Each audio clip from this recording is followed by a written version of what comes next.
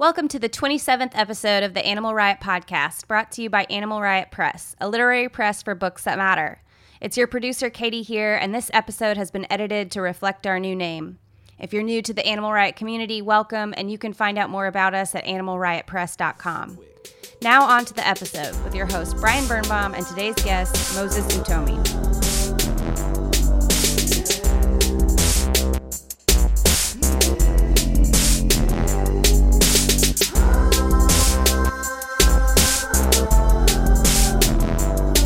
Here today with Moses Utomi, who has done a lot of different things for a little bit of time, but writing is his constant. When he's not indulging his restlessness by traveling about, he's being a martial artist or doing karaoke with or without a backing track, which I totally get that.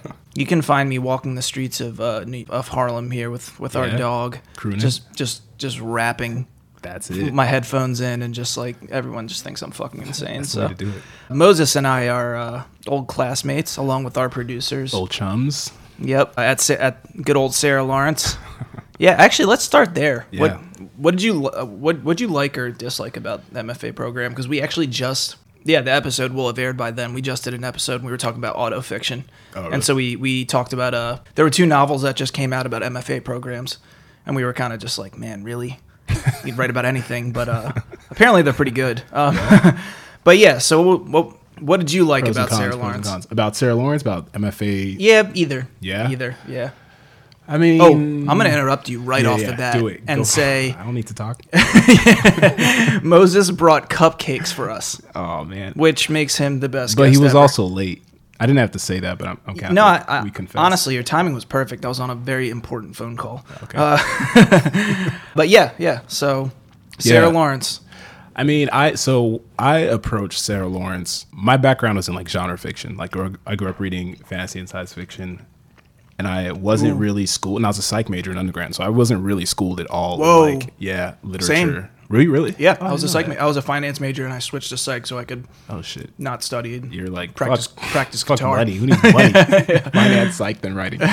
Yeah. So I was kind of approaching it as like, this is my chance to like, I think I know how to write, but this is my chance to like learn, right, from people who know how to write, and that happens. I mean, I was really happy with that. The level of instruction, you know how it is. The instructors are fantastic. Yeah, the faculty there is like you have top access notch. to them all the time. You got to really deep dive into like your own style and so many other styles and mix and match and blend and figure out what you're doing. So I enjoyed a lot of that. I think for me it was like the cons, if there was. I mean, I kind of overextended. Like I think I was involved in like student government, all the random stuff, and then grad school you got to work several jobs typically, and like you put on those lit Cinco de Mayo parties where our producers and I met.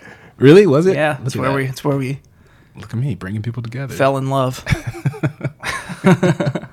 Yeah. So yeah, I didn't have a lot of time for like between that and then having to write. I didn't have a lot of time for social stuff, and which is you got to balance things in life. But yeah, that's the only side of it.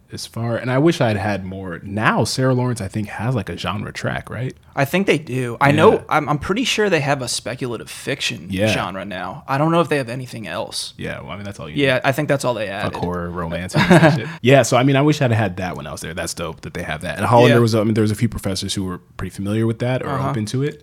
And then my first professor, who will not be named, was not about that life at all. At all. I turned in a short story, and he or she they wasn't about it. It was just like, why are there Martians in this shit? She wasn't having it. He or she wasn't having it. So yeah. But what was it? Science fiction or? It was sci-fi. It was a sci-fi short story. I don't remember what it was about. So I'm actually curious. We'll interject here. Where do you?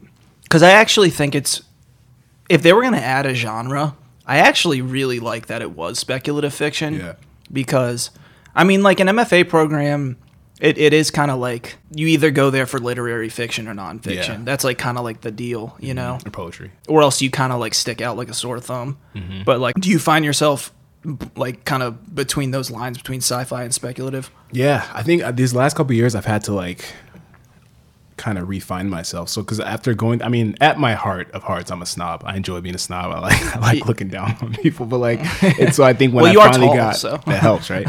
When I finally got like properly educated in writing, like my whole life I was like, I love writing, but I don't know what I'm doing, right? And I finally got educated, and I was like, yeah, fuck, like speculative, like all that shit is for nerds. Like I'm about that real shit now. And then, but that's really not what I love. And so I spent like a year or two like reading a lot of realist or mainstream literary fiction, and I couldn't, it didn't have the same spark. And so I had to like go back to genre, both literary genre and more like just pulp genre, the kind of stuff I grew up reading that's really just for kids kind of, and like figuring out what I love about it. Who are those writers? Literary ones or the more The ones that you liked as a kid? I mean, as a kid, Robert Jordan, Robin Hobb, George R. R. Martin, who's now famous. Yeah, right. But like that kind of like sword and sorcery kind of fantasy. Have you ever heard of a book called Magician by Raymond E. Feist? Yeah, I was a big fan of Feist. Oh, Yeah, I read my that whole God. series. I think I've brought that up on this podcast before. Really? I was obsessed with that book when Yeah. I was a kid. Yeah, He's one of the titans. I feel like I've been thinking about going back to read that again. It's probably good shit It was still. it was insane. I remember by the end of that book, like people, like, there were armies coming through portals. And, like it was crazy. Shit is wild. And it's crazy. I went to a Marlon James's reading out here recently. He wrote his new book is out. He doesn't need a plug from me. He's fine. But like, our 100 million fans will hear this. So. give him the bump. He Red Leopard, Black Leopard, Red Wolf, whatever. He has a new book out, and he wrote A Brief History of Seven Killings, won the Man Booker. Then he jumped over to fantasy, put out his new book, and it's like legit fan. I'm not done with it yet, but it's like, I thought it'd be, his first book was really dense literary, and this next one I thought it'd be like a dense literary fantasy, but it's not. It's pretty straightforward fantasy. It's an African inspired fantasy. Interesting. His reading, I got to talk to him a bit about like the genre now, what it's like, and he's like, yeah, he grew up the same way, reading fantasy and cross genre. And George R. R. Martin's kind of changed the game. Game of Thrones has changed everything, right? Where it went from like shit for nerds to people understanding that within that costume of princesses and dragons and shit, there's real stories, like serious, complex storytelling going on. The same human emotion dramas. Yeah, it's all the same. Just different window dressing. Mm-hmm. So what do you think? What was the moment that you went back and were like kind of went back to your roots and you were like, yeah, why did I have this stick up my ass? You know. I mean, there's obviously authors in between. David Mitchell, I think, is dope, right? And he kind of does whatever the fuck he wants. Yeah, I think we talked about him back at Sarah Oh Lawrence. man, he just cupcakes. David and Mitchell, Mitchell. our producer, has the last line of Cloud Atlas on her tattooed on her your biceps. I mean, he's a genius, and he doesn't give a fuck about genre lines, right? Yeah, he's like, let yeah. me just write what I need to write. And so for a while, I was in that lane. I was like, this is dope, but I was like, I need to get away, move deeper into literature or whatever. And so I did that, and then I just got overwhelmed, and I read Robin Hobb, who is like, in the fantasy world, she's like the OG. Like, she puts out a bookie. She writes crazy fast, and her shit is so quality. And like, when I went back to it, it's a series called, I'm already forget. My brain is trash, man. I'm getting old. From your corporate job. I know, right? It's anyway, it's her main series. People who know her will know her, but check out Robin Hobb. I went back to read it expecting it to be like kind of for kids. I read it as a kid, so in my head that's what it was. It was children's literature. And once I started reading it, I was like, this is so well written. Like, it's so sentence by sentence, it's so sharp, and the emotion is so deftly handled that I don't know, like, I just assumed that because I'd read it as a kid it was childish, but it was just up there in terms of like sentence craft, up there with any solid mainstream literature. And that's when I was like, yeah, why am I like ignoring all the shit that got me here? Like with the books I love, why am I reading books I can't get through instead of reading stuff I love? So Yeah. that was kind of the turning point. Huh.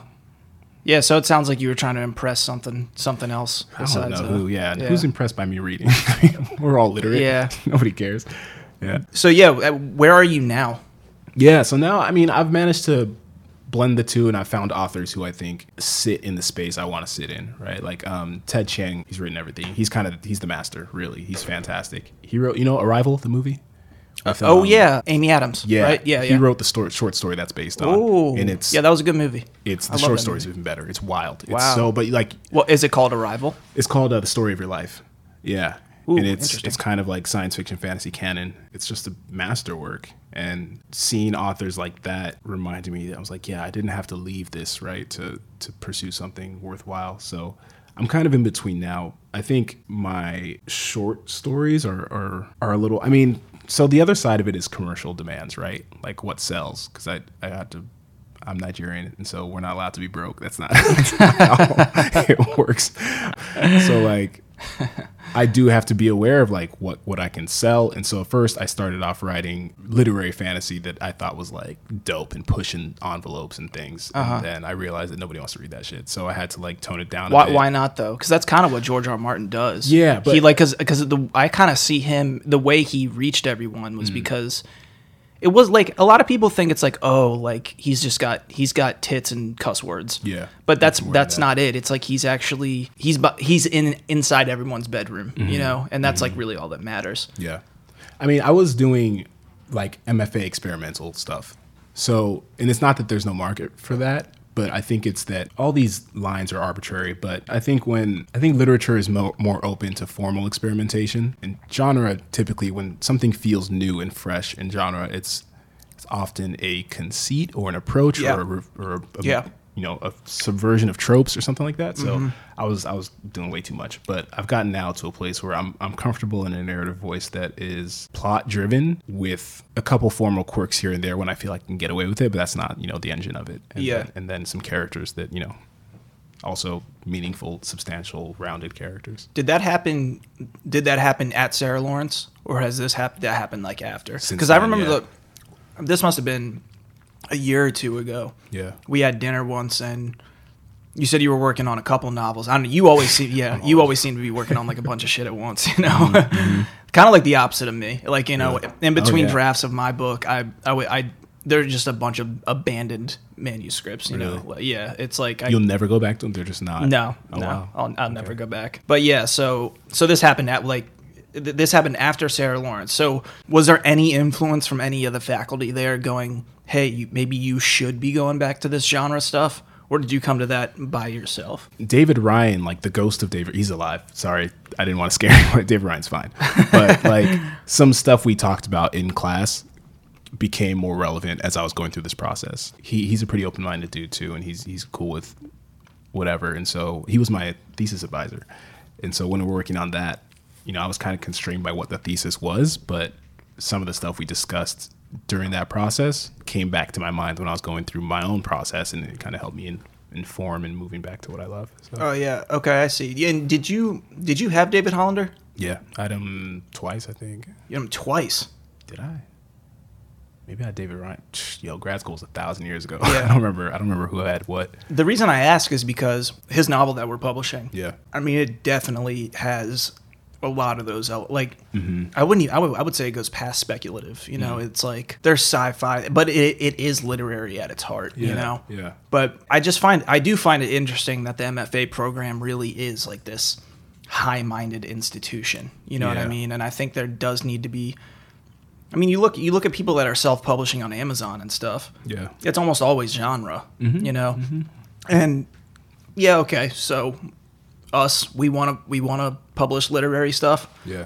But at the same time, like, it is kind of disconcerting when people go to these programs and they get persuaded to do something that makes them feel like they should fit in or something like that. Even though the faculty is amazing and like, but there's a lot of talk about this craft. There's a lot of talk about truth and beauty and language and memory, all this stuff time, that personally I care about. Of course. But, if I didn't, then I'd have a problem, But yeah, so what are you tangibly working on now? And like, and kind of like, what are your like tangible pursuits and where are you with all that stuff? So there is an entire robust and beautiful short fiction market for speculative fiction. It's one of the biggest differences, I think, between the speculative fiction marketplace and the literary one is that you probably can't make a living depending on what part of the world you're in, but you can do really well just selling short stories. There's a lot of pro markets and people read them, which is, I think, a big difference to with who? The literary world.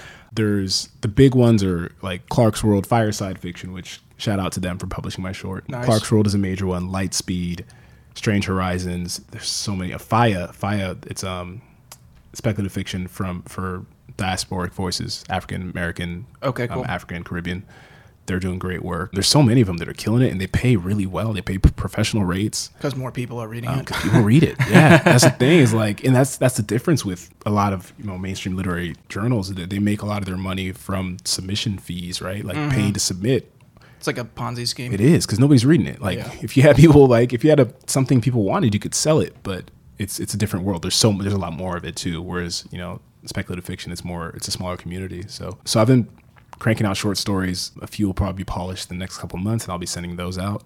And then I'm working on a novel, of course. Yeah. Is it the same one we were talking about I don't back in think the so. day? No. Yeah, this is a. Because you were getting some interest from agents. You decided to. Yeah. So that first novel, that was before I'd gone through my whatever process, and it was sitting more on the side of literary than I was comfortable with. So it was getting more attention from literary agents than speculative fiction agents.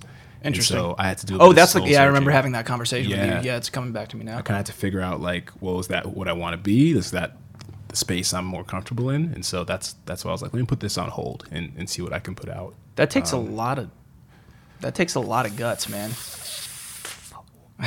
Or stupidity. If I if I had an agent knocking on my door, I'd be like, "What? I don't care. I don't care what the fuck I am." Yeah. No. Yeah, I think you convinced us. I think we just pivoted away, and now we're a fantasy press because we're gonna make $1 billion. That's where the money's at. Yeah. So if it happened after grad school, did going to China have anything to do with it? Is that by chance where you kind of came to terms with yourself? A little bit. It was honestly more coming back. It was more Okay. coming back. Yeah. There's something about, like, I'd lived in Asia before. So I lived in Thailand when I was a baby, when I was like 20 something years, decades, centuries ago. But yeah. And so in a weird way, Asia was very comfortable for me. And so I actually felt free to do whatever. It's when I came back that I felt I got like a more practical kind of lens, and not practical in like a limiting, like disappointing way practical, but in Yeah, like right. like in terms of a career, right? Like what would a writing career look like, and where do I want to enter from, and who do I want my peers to be, and all those things. Whereas in China, I was just like, the world is, it's my backyard. I can do whatever I want, and I did. I got so much creativity out there, but it wasn't focused. It was kind of all over the place. Was there a literary scene out there? There was, I'm sure. I mean. You mean English literary scene or Mandarin? Well, obviously there's a Mandarin one. Yeah. I mean, just I guess the better question would be, was it visible? Like, were Yeah. you? I mean, can you read? Mandarin? Yeah. Not really. Not well. Yeah. So it was hard to kind of. Yeah, I'm probably better reading it now too. I practice more now than I did when I was there. So I mean, yeah, there's Chinese literature is totally fine. They're doing great. English. So I was in a town. They call it they have their cities in tiers. So there's tier 1, tier 2, tier 3, etc. down to like tier 6 or 7. That's fucked up. Yeah. Shit on all the low tier cities. So like tier 1's like Beijing, Shanghai, right? Mm-hmm. I was in a tier 3 city. So like it's not bad. well, I mean, to Chinese people, they're like, what are you doing out? Why are you out there? Like that's like Kentucky for them. They're like, what are you doing out in, Topeka? But it's a 7 million person city. But I think the difference offense is to that Kentucky. like, yeah, fuck Kentucky. Offense meant. Just kidding. I don't know anything about the state. Yeah, so there was a literary scene in the tier 1 cities, right? I mean, it's a city like New York, right? You got everything.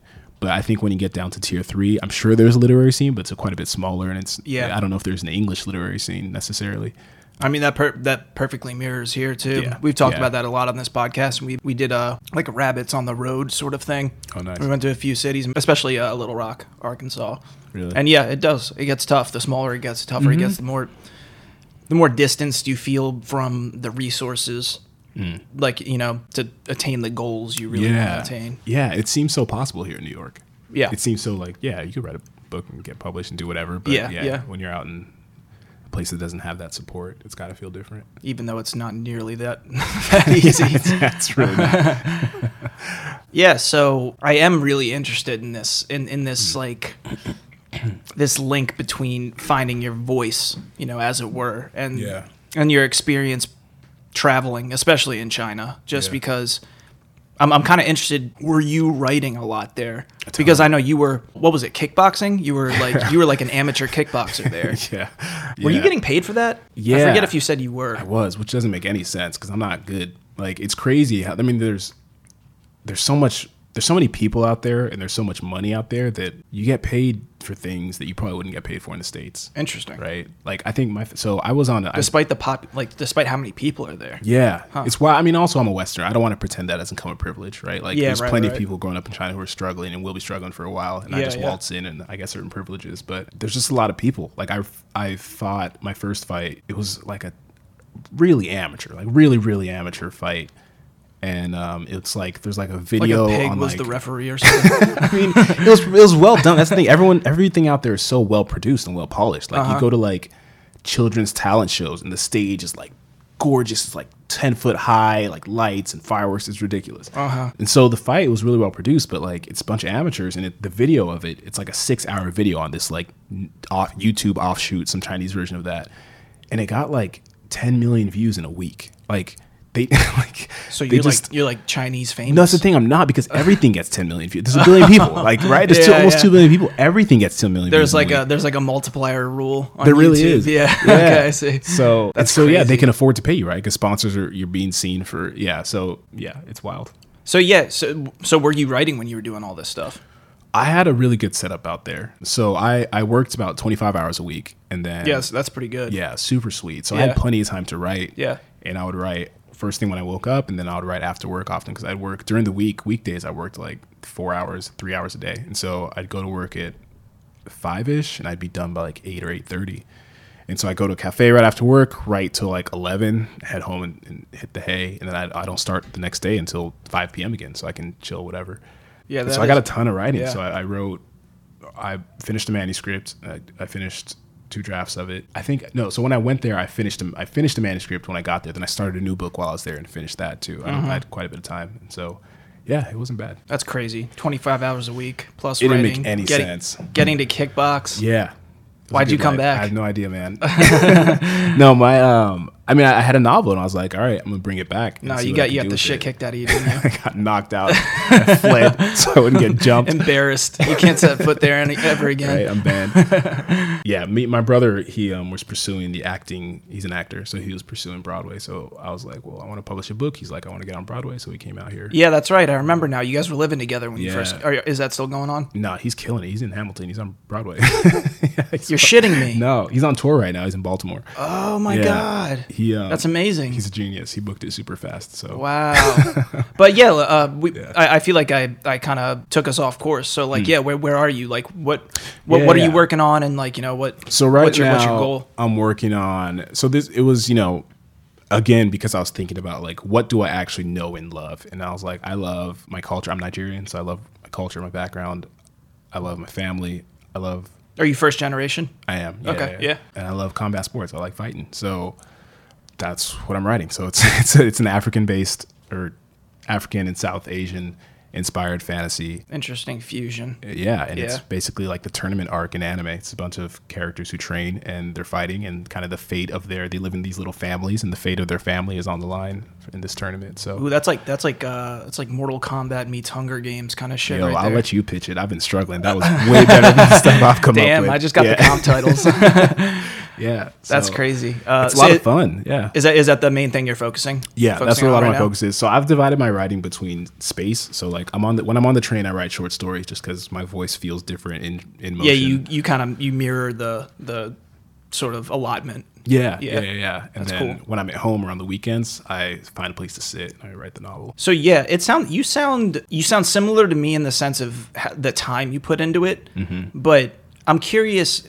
I think every writer is curious about this, about how they approach the craft. Yeah. Is this one of those things where you premeditate when you're going to write and how you're going to write, or is it one of those things? For me, it's more like I feel like I don't have to worry about it because it just happens. Like I don't know. You have to. Maybe it's that. I was actually just talking about this yesterday. I like the question of like, why do you write? Yeah. It's almost it's a self-serving. It answers itself. Yeah. Is what I'm trying to say. Yeah. The writer is groping for words. No, I mean, like, seriously, I couldn't tell you why, because it feels so axiomatic to me. But yeah, I don't know. Do you have a schedule? I tried. A routine? So I think I just habituate pretty quick. So like there was a while where I was writing, like as soon as I got home from work, I'd write. That Yeah. was like my routine, and I'd write for an hour. Even from this job Yeah, now. yeah. Even from it was. Because I'm imagining Yeah. you come back in China, coming back with that, your robe still open, gashes across your chest, crack in your glasses. Time to write. Leg kind of hurts. Your feet are in like an ice bath or something. That wasn't happening. Actually, that I do find that really actually when I was training out here when I first got back because I had more time and I was still hopped up on testosterone. And Yeah. It's actually the perfect time for me to write is after like training hard. My body's just exhausted. No, My I can mind's imagine. like, let's do it. Let's get to work. And you kind of cut through the bullshit, right? Yeah. 'Cause you don't have time. Your body's like, look, do this shit and get to sleep. Like, Yeah. we're tired. So I've tried different routines. For a while I was writing right after training. For a while I was writing right after work. But I find that like after like 10 days, something about that routine gets weird and old and I just can't get back in the groove. And so I got to switch it up. And so sometimes I set routines if I feel like I need to, hit a milestone. Like I need to get this chapter done or this arc done or this act or whatever. But most of the time, like I can't go, I'll always write. It's kind of like what you said. Like I'll write. I'm just going to. I can't go 2 days, 3 days without writing. Right. And I can relate to that too. And I think where a lot of writers go astray is when they set up a routine and then they beat themselves up when they don't stick to it. Yeah. And I feel like a routine's it's like a paradox. It's almost like a routine is great up to the point where it's flexible. Yeah. And once you hit that point where it's not flexible and it's rigid, you can see it on the page. Your shit just becomes boring because Exactly. it's tedious. You're just going at, you're forcing yourself to go at it. Yeah. I mean, I don't have the answer to the other side because like I do feel like it's hard for me to relate to those writers who say like I really want to write, but that writing sucks and it's so boring. Like you know what I mean? It's like I don't really understand it. You know what I mean? Yeah.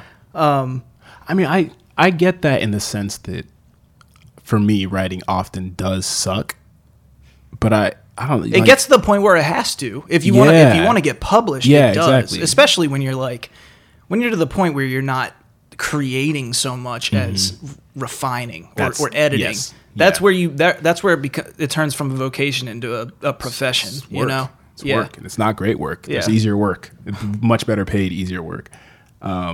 But yeah, I find it for like when I do use a routine, I find it's useful for first drafts when I need to crank out the ideas, right? That I mean, just get the messiness on paper.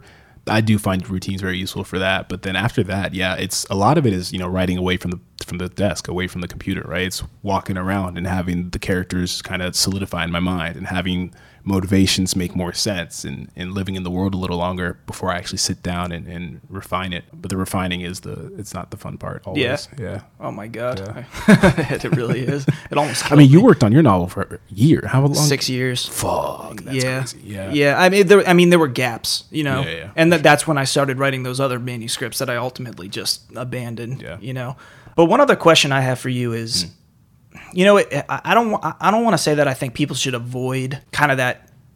You said you felt like you were kind of going away from your roots a little bit when you got into the MFA program. Yeah. And I don't necessarily see that as an inherently bad thing. No. Everyone's got to find something their own way. Yeah. But at the same time, efficiency is cool. Everyone likes, if you can be more efficient, that's great, right? What would you advise people that are trying to get into MFA programs, which can be haughty and, lofty and, all those words that we know kind of associate with that institution, Yeah. but they actually want to write their shit that's not literary, I mean, like as a literary press, I think one of the most important things we can do is advocate for any other sort of press. I mean, like if like you just said, there's probably more people reading fantasy and science fiction than literary fiction. I think we all know that, you know. I don't know, I don't want to say like is there anything you would have done differently?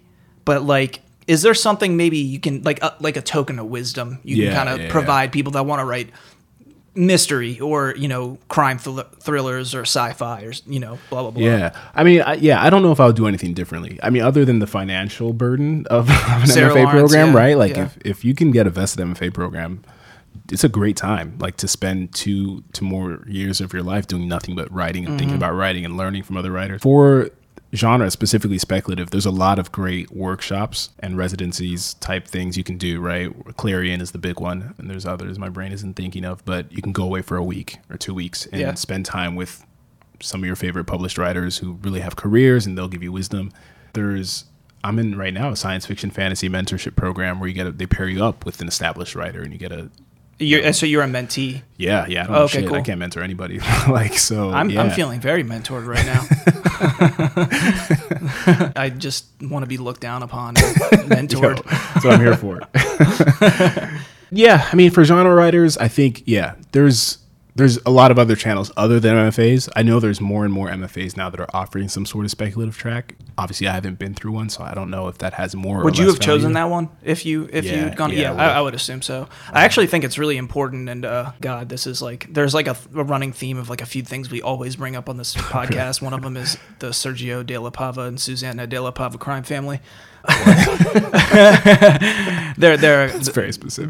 They're like our first literary family. Oh. We love them to death. I also always bring up this book called Sapiens. Yeah, Yuval Noah Harari. Yeah, I love that book. You've read it. I'm working on an essay right now that involves some of the ideas from that book. Yeah. Oh my God, I fucking love it. I love it, dude. If you want eyes on it before you start sending it out, please send sure. it to me. I want to read it now. No, he's like my main man, and no, I mean, like I really agree with him when he says the most important art form right now today is speculative fiction, just because we are at this we're at this turning point where. Like algorithms are like taking over our lives, you know, and if we don't understand that and we don't understand what they're capable of, then we're in deep shit, you know. 100% agreed. So I'm really glad you're writing about that. That's awesome. I love that book. I got to read it again. I read it twice. Yeah. So I guess before we get a little reading from you, and our 100 million listeners get to hear the brilliance of Moses Satomi. Hold on to your seats. I'm really curious because you have this like corporate day job, right? Yeah. And like for me, I mean, I do in a way too, but it's different because it is different working from home. Yeah. Because I get to set my own schedule. It's easier to get shit done, honestly, when you don't have people badgering you and like around the office and stuff like that. Yeah. But what I'm more interested in is also just like. You say you come home and you write. Is the job soul sucking at all? How do you deal with that? Because I think a shit ton of other writers want to know the same thing. They want to write and they try. There's one of two options. You get up before work and write. Yeah. And I would say like probably 80% of the world is like, go fuck yourself. Nah, it's not happening. Yeah, I'll shoot that rooster in the face. Yeah. What? Oh, our producers are like, I said 80% of the world. So there's 20% of people. Yeah, the 20. You represent the 20%. You're the minority. Yeah. but then that leaves you with the option, unless you only want to write on the weekends. It leaves you with after work. And honestly, for me, it's just like, oh my God, when I'm done working, I'm like, this is tough. I mean, I think it depends on the job for sure. I write a lot at my job, but it's nonfiction writing, right? So my fiction brain feels untapped. And in a way, it almost like it's like poking the bear, kind of, right? Where it's like I'm sitting there writing true things about real people, and my brain is like, yo, but what if Martin Luther King, right? Like. Just I want to change shit up, and so when I go home, like, what yo, if I his can write dream that. actually fully Right? came Yeah, true? like we did have racial equality. What would that look like? So, like, in a way, it fuels me, and I mean, it's good because I'm refining my actual writing. Right? Yeah. Writing is writing. At the same time, though, I'm not using that part of my brain that needs to create original things or whatever, or the stories that I really want to tell. And so I don't know. It depends on the person too. I come from a big ass. I have 7 people in my family, so I always had to write as after leaving something, like moving into my own space to write. And so it feels very natural for me to have my time and energy consumed in one place, and then I have to kind of squirrel away time to write. So do you also get kind of a surge of energy when you get when you're alone? Just because it's kind of like relieving in a way. Yeah, it's really, as soon as I sit on the train, like on the way to work I read, but as soon as on the way back home, as soon as I sit down, I have all these things that need to get out of my fingers, and I like it. That time between, it's like a 40-minute train ride, and it passes in like 5 minutes. Like I'm just cranking out words, and then I'm home. Shit, I really need siblings, man. Good for you, and bad for you. No, I probably take my alone time for granted. Yeah, let's do a reading. Read? Oh, yeah, okay. Let's do a reading. I'm gonna read this is what I had published in Fireside Fiction. They are a fantastic publisher based here in New York. They pay their writers really well. That's one of their values. One of their missions is to pay writers what they deserve. And they put out these gorgeous collections with great artwork, and they're big on they really value representation and putting out voices that haven't been heard. So I like to give them a shout out when I can, and they published me, which was ill-advised, but I appreciate it. Is it both print and online? Yeah, print and online. So it's online. Go to firesidefiction.com, and they have a ton of stuff, a ton of content for free online, but also support them. You can find the links online. I'm trying to find, shop. Go to the shop, subscribe, and they'll be hooking you up with regular, fantastic content. Very cool. So this is a short story called The Story of a Young Woman. It's a fantasy little snippet, as we discussed with genre. And here we go. Am I good to start? Do I need to mic check? Go for it, yeah. Turn my headphones up. More snare.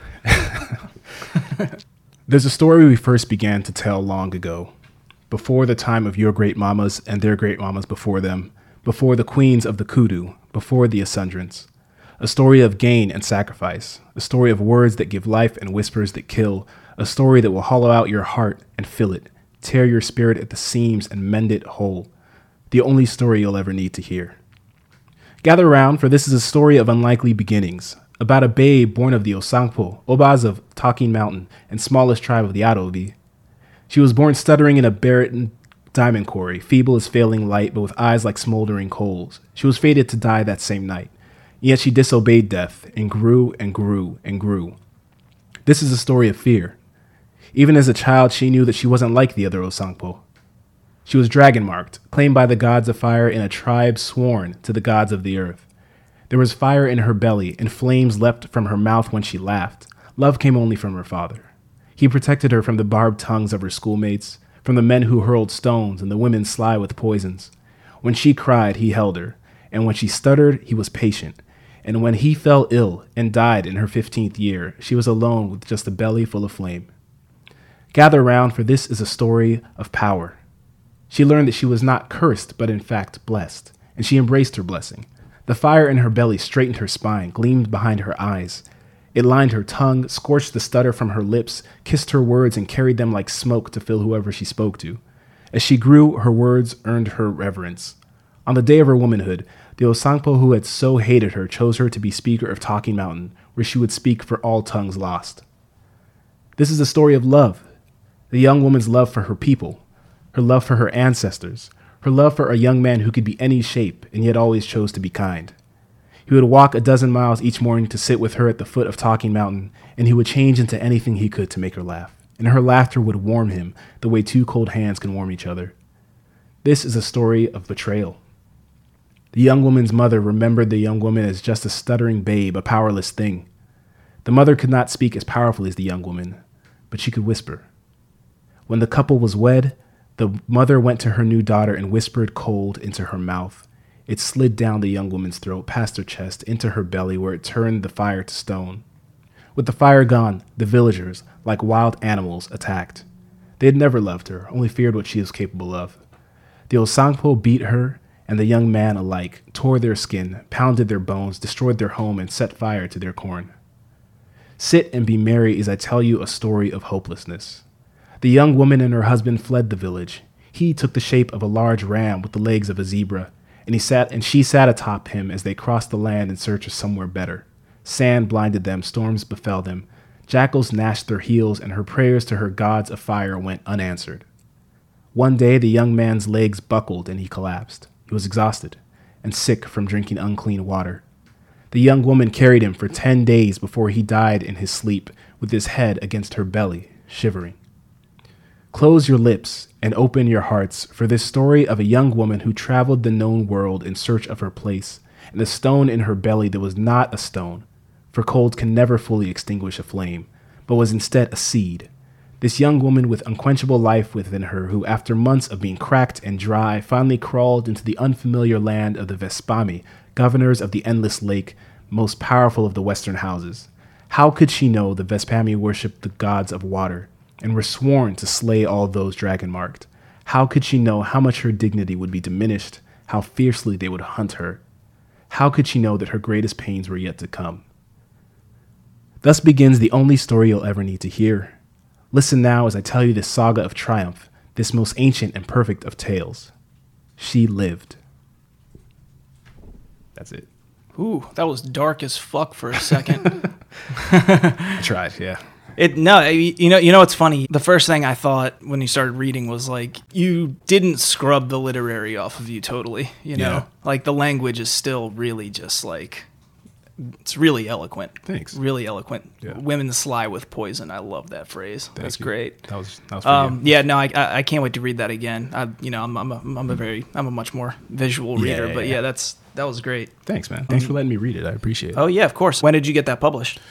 A while ago. That was 2018. Almost this time last year, I think. Last summer. Yeah. Damn. Yeah. And you got paid for it. It's ridiculous. Beautiful. I know. Well, that's it. I guess it's official. We're going sci-fi now. Alexa just chimed. Yo, you Alexa should do a podcast with just Alexa. Alexa just chimed in and said, "I don't know about that. I don't think y'all can pull that off." Alexa's got opinions. Yeah. Oh man. So your manuscript, Yeah. you're drafting. So I finished the first draft in February, and this second draft is killing me. The first draft took me like 3 months. Like I cranked it out 2 months. I sped through it, and it just all worked. Of course, it didn't. Yeah. But yeah. So now I'm really going in and putting it together. So when you draft, are you the kind of person that kind of prints it out, looks at what's going on, and just rewrites it on the side, or do you kind of like work from within? It depends on how close it is. If I feel like it's a bit of a mess, I'll just rewrite it. Yeah. But if I feel like there's some things keepable, I'll print it out and read it and go line by line before I start to rewrite. Yeah. Yeah, that makes sense. What about you? Are you the same? I'm a fucking mess.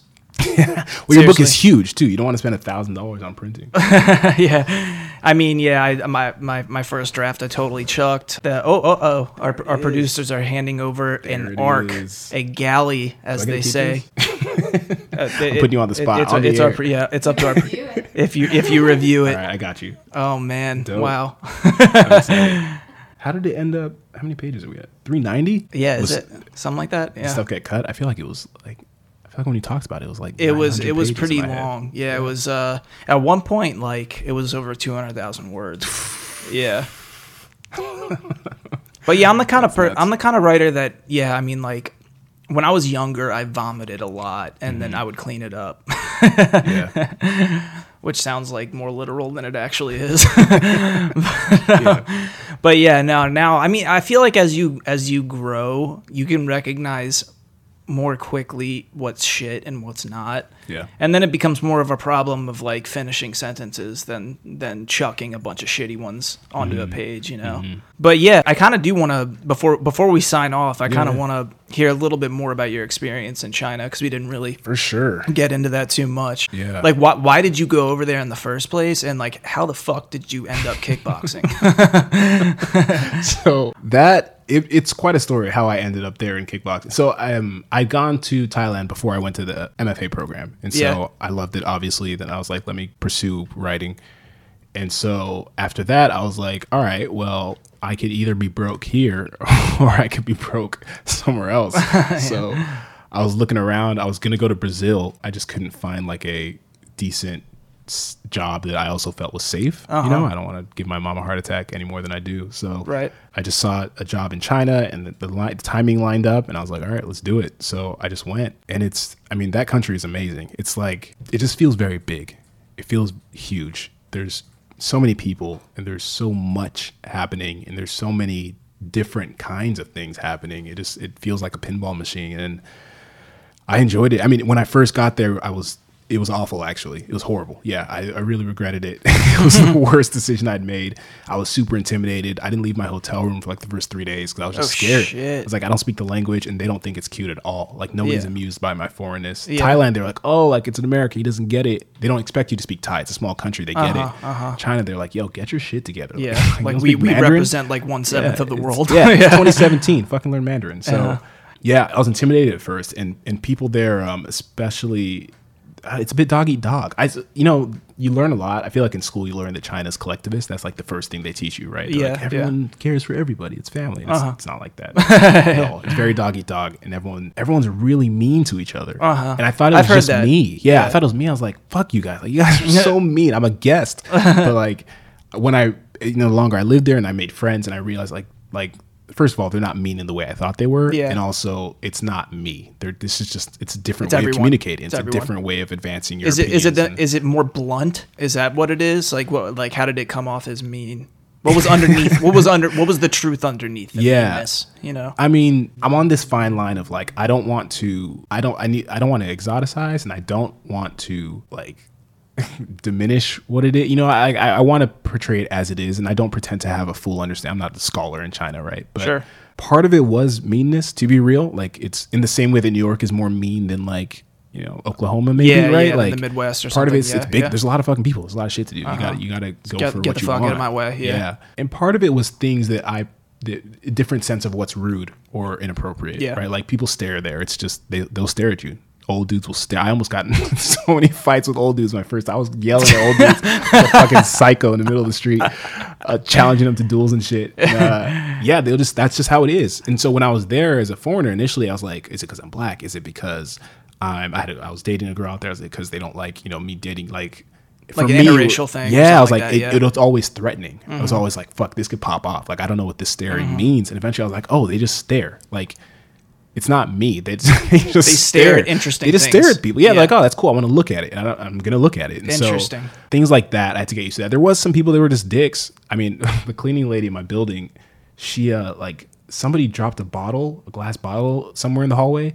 And I woke up at like 6 a.m. because I heard glass like by my door. And I went outside and she was just sweeping it all right in front of my door. Oh my God. And I looked at her and I was like, are you why? for real? I said it in Chinese. I was like, why?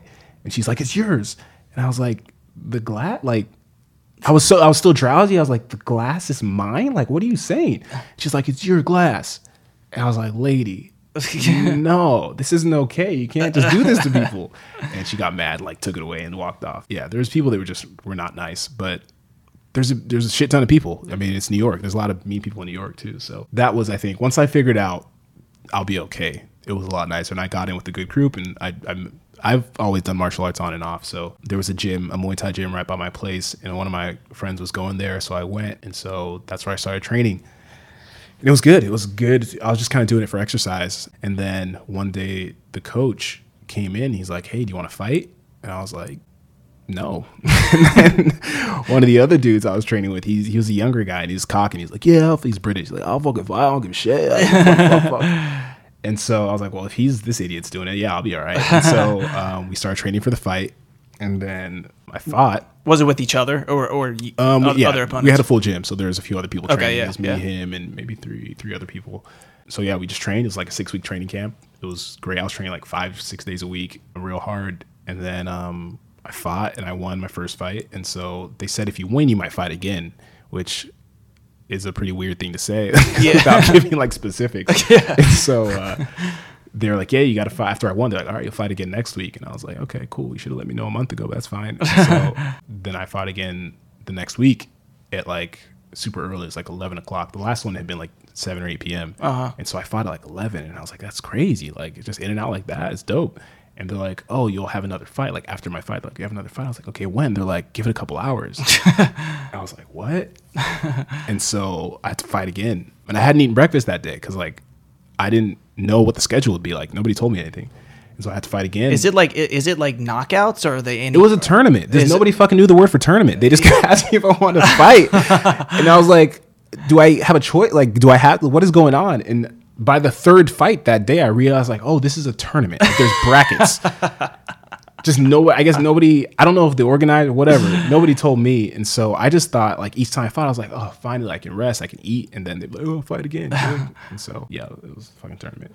Did you get paid for that one? I did, yeah. So, and did you know you were going to get paid? No, I didn't know anything. I didn't know literally nothing they told me. The little things they told me were all incorrect, and they didn't tell me most of it. I didn't know anything. I didn't know who I was fighting. I didn't know the rules. I thought in traditional Muay Thai, you're allowed to knee. There's a whole clinch factor to it. And I thought I was they said you're only allowed to knee once, and then you break the clinch. It's a different rule set. There's a lot of different kickboxing rule sets.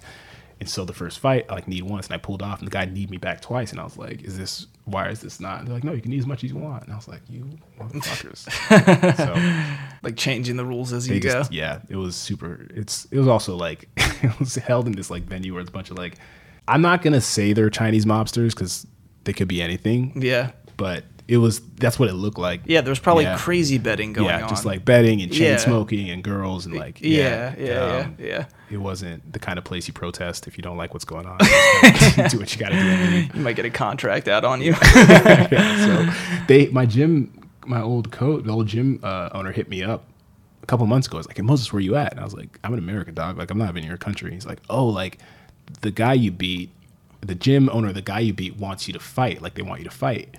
And I was like, well, I've been gone for a year, so that's not gonna happen. And then one of my other boys, my training partners, he messaged me, he's like, dude, don't do it. Like they've hired some like professional killer to mess you up and restore Chinese honor. Oh my God. Yeah, they don't play around. Yeah, I mean it's always been a thing in combat sports where it's like you don't go to a foreign country and walk out with the belt. Like they're gonna like you beat their son. Unless you're gonna bring their big brother, right? Unless you're Marbury, then you get the keys to Beijing. Yeah, I get it. It's fight culture. That's how it is. But damn. Yeah, but that's not the reason you went. You went just to go. No, I wanted to train kung fu. I was doing kung fu. You did. Yeah, okay. So I was Wing Chun, and like I just wanted to experience the culture and eat food and see what it was like and stuff. But that was a cool opportunity to like get deep into things. So when was the time to leave? When they put the hit out on you? No, I just wanted to be home for family and stuff. Like my brother was doing his thing, and he had a show that I wanted to see, so I want to come back and see that. And like the air, I think might have been getting to me too. The air wasn't great over there. So, yeah, right. Like for health reasons and family, I was like, let me just go back and see what I can do with this book. Up. Yeah. Yep. Damn, that is crazy. It's a wild time, man. Do you have any lasting injuries, or is it? Or did you come out all right? No. I did okay. Your typing fingers are all right. Yeah, I did all right. I know. What do I really need? Like, fuck, I can't get that A. No, I didn't take too much damage. And it was, I mean, as weird and shady as it looked, they weren't letting people get murdered. Like, it wasn't blood sport. Yeah, like right. So, yeah, I did all right. Damn. Yeah. That is nuts. Yeah, man. Is there anything you wanna like plug or something, like another story coming out or say, what's up, agents? Check out my manuscript. Yeah. If there's any Simon and Schuster, what's good? I mean, yeah, agents hit me up. I'm always down to work with you guys. Nothing to plug. Or you can say, or else I'm gonna come kickbox the shit out of you. I'll kick your door down and go to work. I mean, I'm hoping to have some projects done soon, so those will. We'll see what goes on there. Cool. But definitely, send me that essay, or if you just send it out, let me know where it's published. I'll send it to you. I can use eyes on it. I am obsessed with Yuval, man. That dude is. He's a smart guy. He's on another level. Makes a lot of sense.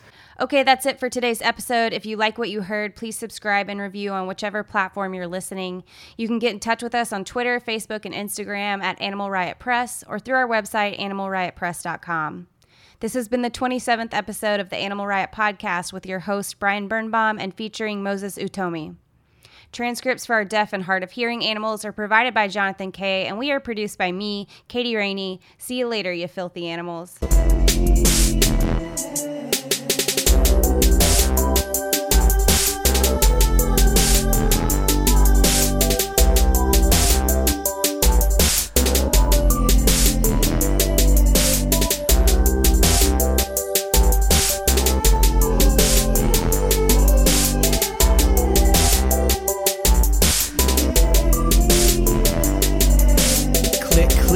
Yes, sir, it's the burn. Bombing on your lane, getting gully as the fern. I don't know much about Lee.